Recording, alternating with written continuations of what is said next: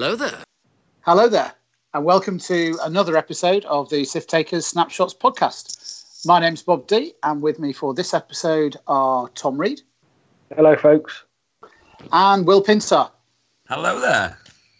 And in this show, we're going to be talking about list building and list design and how to put the plans for your list into action on the table, in particular with the idea that some lists are more aggressive and more shooty, and other lists are more passive and wait for the opponent to come to you. Tom, when you're building a list, do you have in mind whether you want it to be an aggressive list or a more passive list? Yeah, I think it's important to have that in the back of your mind as you build any list. But also I think it's mostly important to understand what type of player you are, and therefore you'll naturally suit one or the other more, I would suspect. Okay. So it starts even earlier than building this one specific list, I would say. And do you categorise yourself as an aggressive or a defensive player? Yeah, I would categorise myself as a far more defensive player. And certainly all the way through 1.0, that was the case. And the big challenge for me going into 2.0 is remoulding myself into a type of player that suits the game still. As I suspect, and I've been experiencing, that defensive style has gone quite a lot from the game. Okay, so you're thinking that now the game is favouring getting out there and hitting stuff fast, and not quite traditional alpha, but certainly a list that can dish it out as much as take it. Yeah, very much so.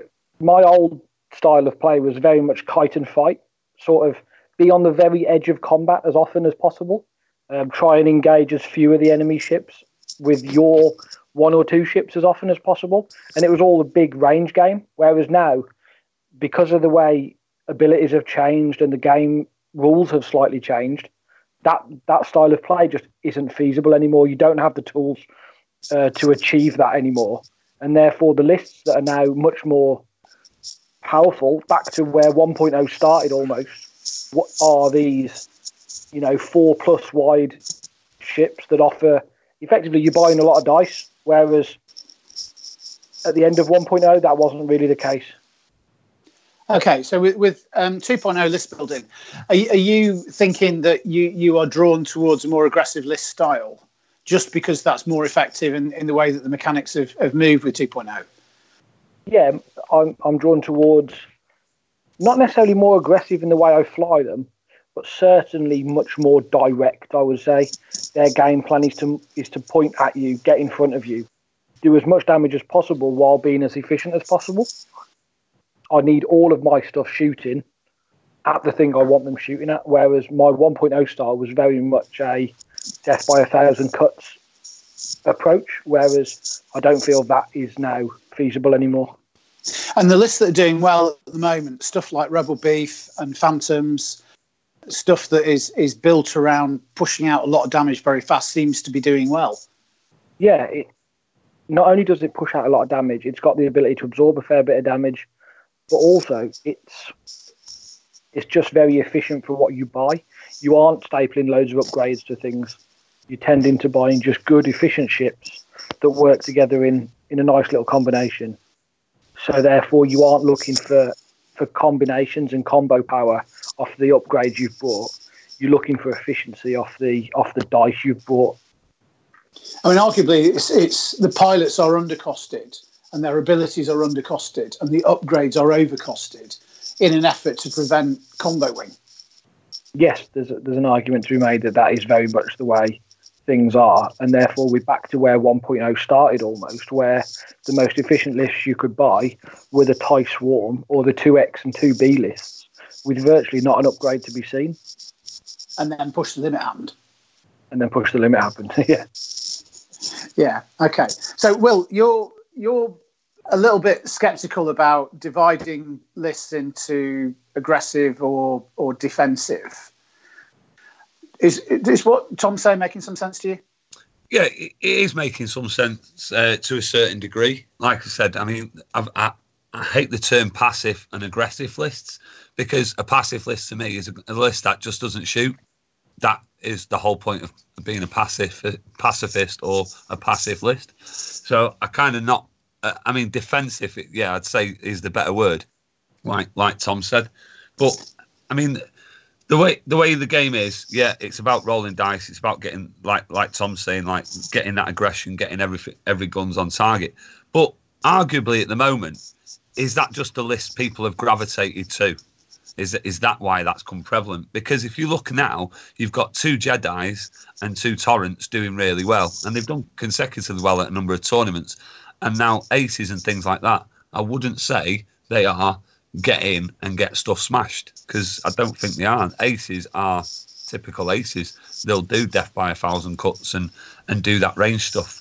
I mean, 2.0 for me has done the world of good, because as you know, Bob and Tom, I'm more of a knife fighter. I like to get stuck in, maybe have one kiting round, but I like to get stuck in the fight. So, it's definitely right that the Jedi are more knife fighty in their style, and they want to get in and have a little bit of a dig, and then get out again. So, in that sense, they are solid aggressively, but they're also a list or a ship that can defend themselves through green dice and having enough hull to look after themselves. Yeah, but there we go then. So how would you describe that? This is why my argument is you can't put lists in aggressive and defensive. It can come in, be a bit aggressive, and then it runs off for ages. Well, that to me is defensive, not aggressive. So where do we?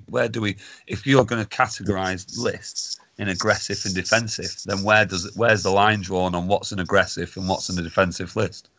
I would actually categorise lists the way I've always explained X-Wing when I've had various lengthy conversations with people around the world who've been bored enough or interested enough to listen almost. I put them into 2 different brackets, and the way I describe them is outflying or outpositional lists.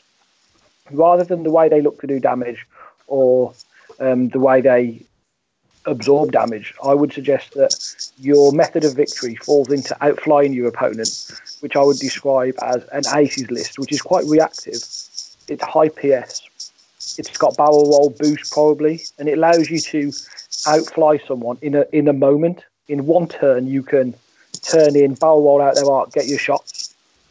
Or an outpositional list, which is always the lists I've tended to fly, as I've never been that great with aces. Whereas actually, rather than in one single turn you look to get into the best position available, it happens over numerous turns, and it's slowly dragging your opponent somewhere they don't want to be, that you do want to be.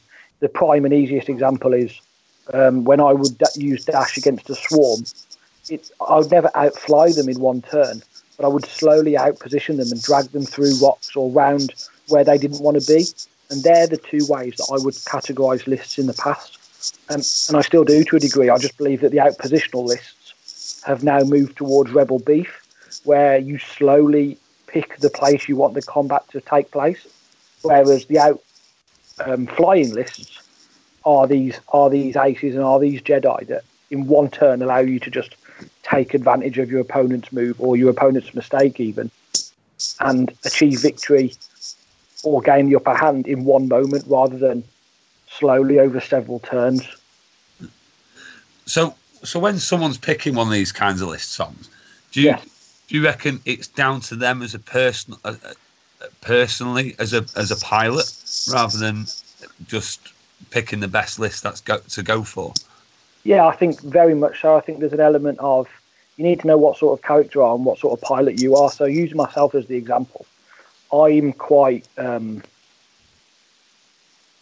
careful in the moves I pick.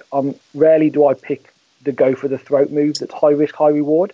And therefore, what I tended to find is when I did fly aces, I actually missed my opportunity more often than not, because I just basically hadn't got the bottle to turn in the moment I should have turned in. I tended to play defensively, move away and look for another turn. And that turn would never come. So from my own point of view, I couldn't play those sort of lists because effectively I just never got damage in. Whereas the outpositional list suited me because I could slowly make my decision and plan my approach over, 4, 5, 6 turns. And I knew the end game, what I was going towards. Whereas often I'd make the more defensive and sometimes wrong choice with the aces and then just never get any damage in. So I think it's really important to understand what sort of player you are and what sort of decisions you're going to make on average to then decide what sort of list you want to fly. Yeah. I think there's a lot of force in the horse and jockey argument. I mean, there's a lot of good racehorses, there's a lot of good jockeys, but you can sometimes take a really good jockey and stick it on a really good horse, and it just doesn't work. Yeah, I agree entirely. I mean, it was interesting for me because playing Tom Forstner, for instance, at the System Open. Now, arguably, the only time I'd ever actually seen Tom Forstner play was against Martin Chivers, so it was a completely different game. Now, what he took to the System Open was Resistance 5s. Now, I didn't expect him to be as cagey as he was and do the things that he did. So I kind of committed myself into different positions, and essentially, you can watch the stream on First Earth. I got battered, and it's not when we're saying about lists and stuff, because with Resistance 5s, you can be an aggressive player. I mean, I played OJ Hemmings, and he was really aggressive with that list. But then when Tom Forstner got his hands on almost the same list, he was very cagey and played it in a completely different way. So when we talk about lists being that AC style or not, and out positional, can they be a crossover? No, do you know, that's what I'm saying. Okay, I think any single list you can probably fly, or certainly most lists you can fly in a variety of ways and get different strengths and weaknesses out of them. Some lists just don't allow you to fly the other way, and they tend to be the out positional lists don't really, in my eyes, allow you to outfly someone in a single turn. Often the out flying lists, they do allow you to slowly outposition someone because you are still dragging them somewhere they don't want to be over, which is, I think, what you're describing there. You can be quite in your face and quite aggressive with that Resistance 5s list, or you can bide your time and let the enemy move into a position that they actually don't want to be in. And I would say, that definitely there's multiple ways to fly any single list, I would say. And some of the very best lists and some of the very best pilots are the ones who choose ships that can fly both ways.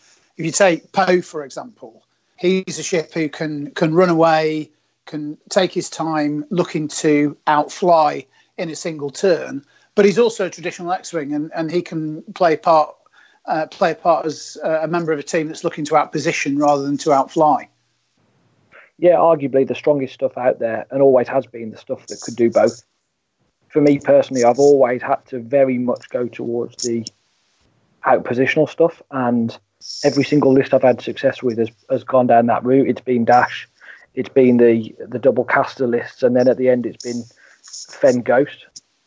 And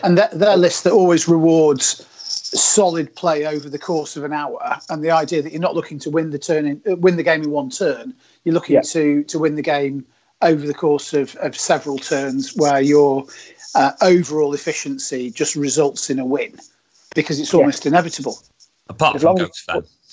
As long as you put the ships in the right place and continue to do so, you should give yourself a pretty solid chance of being successful.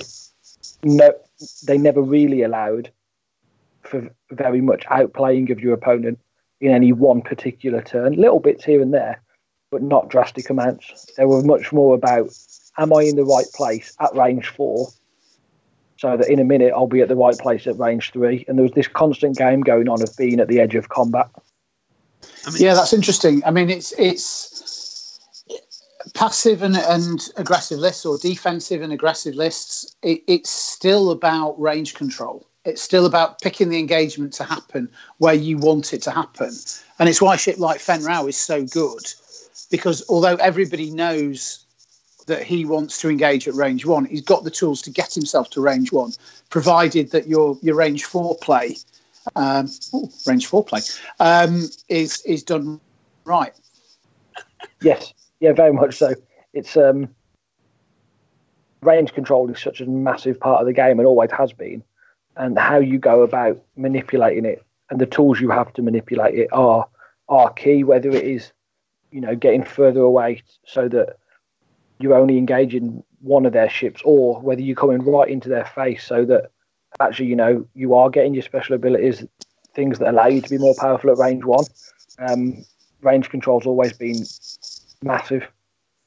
Okay, so in terms of ships at the moment that work well as aggressive ships, what do we have in mind? arguably the Rebel Beef lists are almost one-dimensional. They're quite, although they're slow and they take a while to get there, they're quite aggressive. They want to get in your face. Touching on what Will was talking about earlier, I think the perfect list and why it's so powerful, because it can be flown both ways, is the Quad Phantom list. You know, it might be the boogeyman at the moment in some ways. However, you can sit back and you can hold off and you can try and chip away at range 3, constantly decloaking away and turning in. Or you can be really in your face and aggressive and try and outfly them in one particular moment using that barrel roll or the decloak and a turn barrel roll. You've got every option available to you, which does make it so very, very powerful, because depending upon what you come up against, there's probably a tool you've got to tip the balance in your favour. Yeah, I mean, the classic example there is the difference between Ben Lee and Kev Bellamy. The way they both fly Quad Phantoms is two massively different ways from when I've watched them anyway. And when I've played Kev, but when I've watched Ben. So, yeah. Yeah, I'd say that's fair. Yeah, you know, two both very successful but differing styles that worked, that get different strengths out of the lists. Mm-hmm. And defensive lists, what stuff at the moment is good for hanging on to its points and pushing the burden of execution onto the player? I think the defensive lists have dropped off somewhat in 2.0. I don't think they exist. I think they're less powerful because the defensive abilities have just got worse. However, there's the double Jedi lists, which I think has got a really high skill cap, and that can be quite defensive in some ways. Even the 2 Jedi and 2 Torrents could be up there. And the players who are skilled with those lists are doing consistently well. Yeah, one of the best I watched recently was Jerry in Germany, and I thought his flying of the aces was absolutely fantastic. You know, he's gone under the radar a little bit, but he's been a great player in the Midlands for a long time, and his ability to get into the fight when he needs to, or out of the fight when he really doesn't want to be there, I thought throughout that whole tournament was really powerful, and timing was fantastic through that System Open. Yeah, I mean, obviously, I'm flying 2 Infiltrators and a Bulbasaur at the moment. Quite aggressive, quite in your face, you know, not really defensive at all if you discount the cloak on Count Dooku. But with that, I played also the 2 Jedi and Torrents list and felt like all I was doing was, like you said, repositioning, chipping away, repositioning, getting barrel rolling out of position, chipping away. And it feels very defensive. I'm not getting much damage through, but equally they're not getting many points off me because they're not really doing any damage. I mean, that to me would be what I'd say more defensive. Definitely the 2 Jedis and the Torrents, because it's in your face, but it's just getting out your arc and getting out your way, and you know. Yeah, you're just not looking to shove your ships down your opponent's throat. It's a bit more finesse than that, really. And it'll get better when the hyenas come. Well, yeah, because if anyone tries to get in my face with a couple of Jedis, I'm just going to drop bombs right on the face. So, yeah, go for it. Please do. It's going to make the range 1 battle with that hyena bomber very interesting, because things like Rebel Beef, things like Fen, Terok that are wanting to get in your face at range 1, you can literally drop a proximity mine right on top of their head by pushing it forward or some. You know, there's a number of things that you're going to be able to start doing, which, if I look on the new releases, they are starting to look like they are combating Rebel Beef a little bit.